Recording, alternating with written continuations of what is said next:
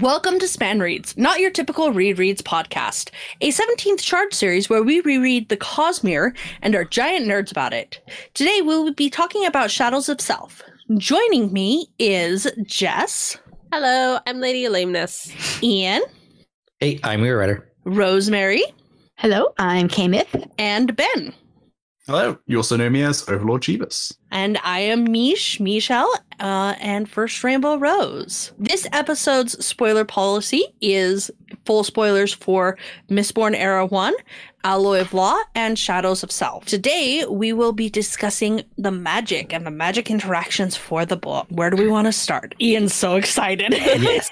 So, where in Alloy of Law, we got an expansion of Allomancy and Furukami in the form of Twinborns. This book focuses more on hemalurgy.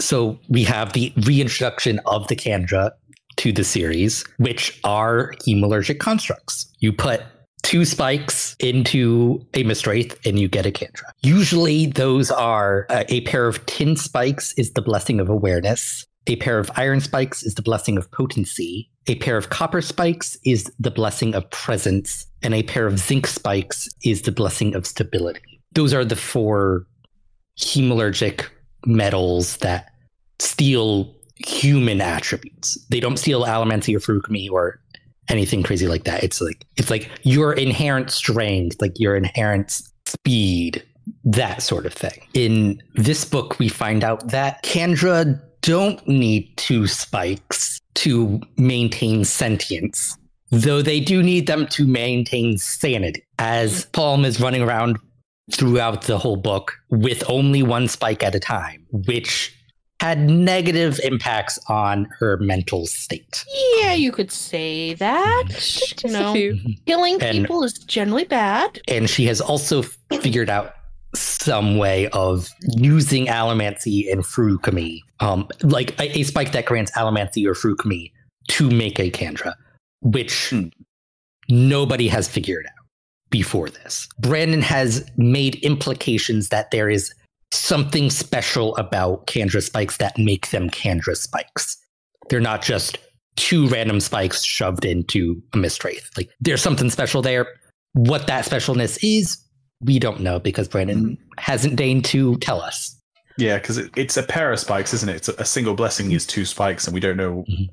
We don't even know if they have the same type of charge. They may. It may require each of them to steal something slightly different.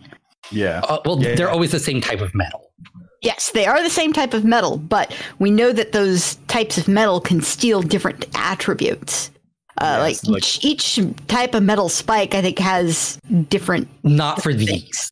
Not for these are the ones that steal a very specific thing.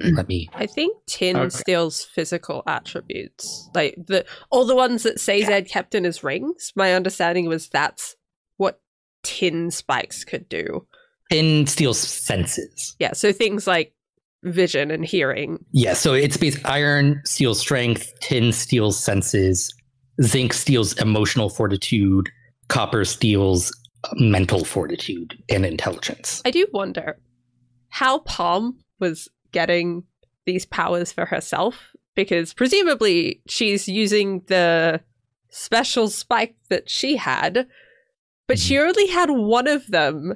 And there's a point in the book where it's talked about how she would have to pull it out, but then fall back on it. Fall back onto on a different one. Yeah. I don't know. Yeah, she had multiple. Only had 1 extra god metal spike, or if there was some way to alloy that particular god metal to different spikes to give Allomancy to a Kandra. The impression I got was like she had multiple of those spikes.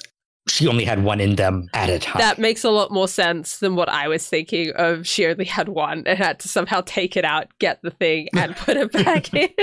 The logistics on that would be very difficult. Yeah. In hindsight, your explanation is a lot simpler and makes a lot more sense.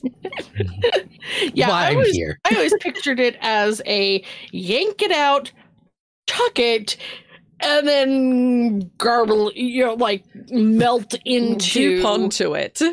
goop onto it, goop onto the ground that she has set it up so that the spike is right there. The goop goes, ooh, there's a thing. Suck back into a regular person. Yeah, because it's like Kandra are fluid, so it's like as long as like when she goops herself, like she's touching the spike, like it's going to get incorporated. And give her enough awareness to make a human body. So it makes me wonder if the thing that turns a spike into a blessing is separate from the thing that the spike grants. Like, could she have gotten a bunch of like Trellium spikes, made them blessings, and then charged them with different powers? Or whether she was able to charge them with powers and turn them blessings into the same time, if that's what's required. I wonder if it's required that it be like forged, because when you're forging metal, you always have to like a liquid involved, and I wonder if what makes a Kandra blessing a blessing is that you have to forge it and the goop of a different Kandra. Oh, I thought you were going to forge it in blood. Well, but Kandra don't have blood, so do essentially that with but with the spike, I think that's a body, because that totally would work then, apparently. Intent plays a huge part in stealing attributes. What if it also plays a part in the original creation of the Kandra? You have to be intending to turn this Mistwraith into a Kandra the first time you use the spikes. And that might be why the Kandra are so tuned to their exact spikes. Because I don't think you can even switch out a Kandra's spikes for one of the same blessing. They're still going to reject them. So it's very tuned to them, which tells me that there might be something involved in the intent when creating the Kandra originally. Kandra spikes are like blessings are like attuned to a specific individual. So it's like using another Kandra spikes like without already having your own, which TenSoon does in Era 1. Like he has his spikes, and then he also has Orosur's spike. It doesn't, like, if he couldn't have gotten rid of his own and just used Orosur's spikes. That would have caused some sort of issue that we don't know. Yeah. I'm now curious what would happen if Kandra had a third spike. I think if they've got the two originals, I think the third one wouldn't have identity problems like the next book kind of goes into. Yeah. But, I mean, I guess why not just give them an Allomancy or Furukumi spike? Wouldn't that just work? I don't think they But do. apparently it doesn't.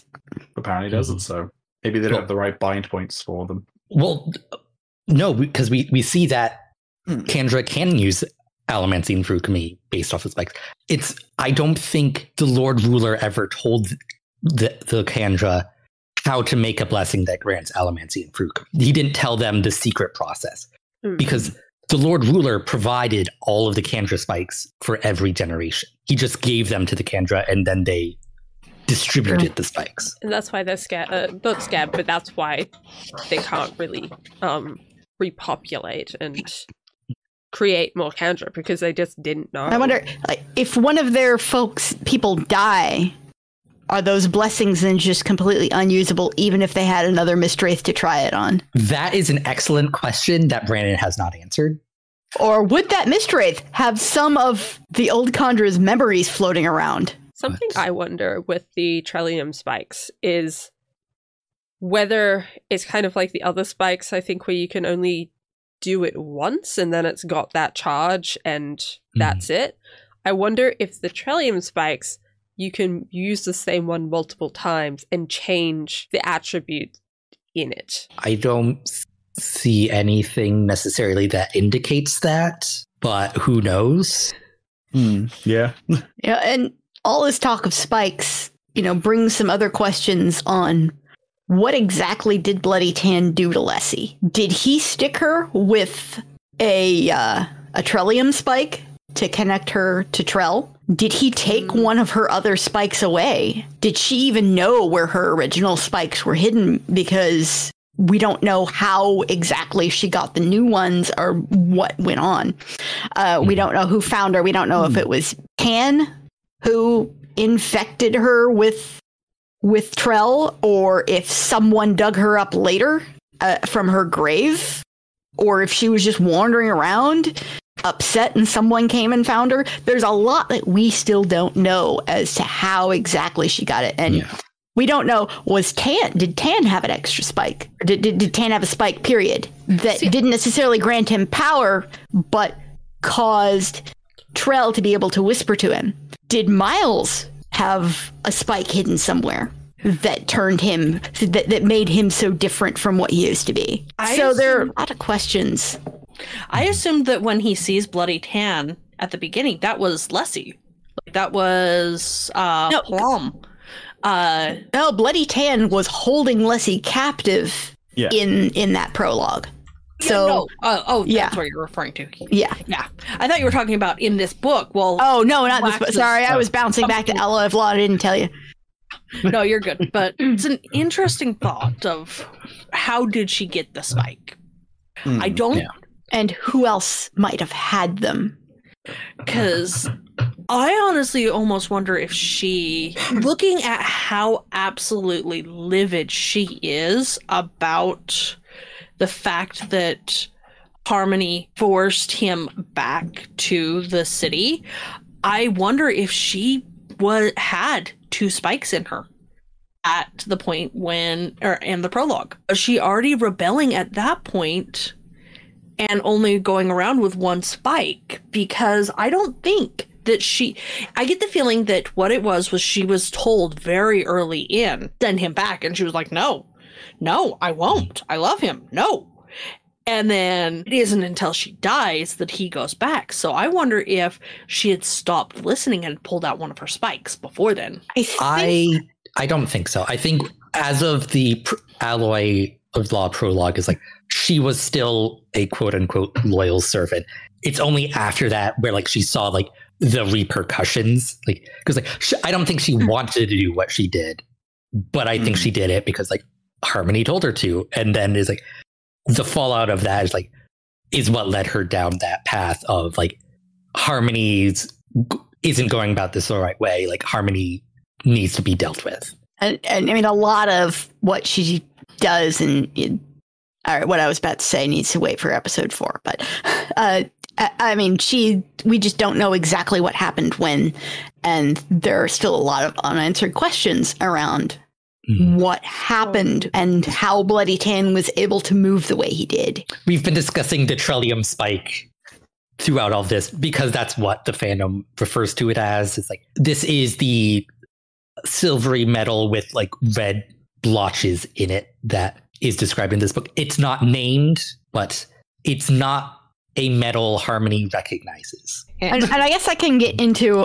my little rant here is that at some point it should have occurred to them, because Miles was all in on this whole Trell thing, and the set is connected to this Trell. Lessie/Palm was connected to this Trell thing.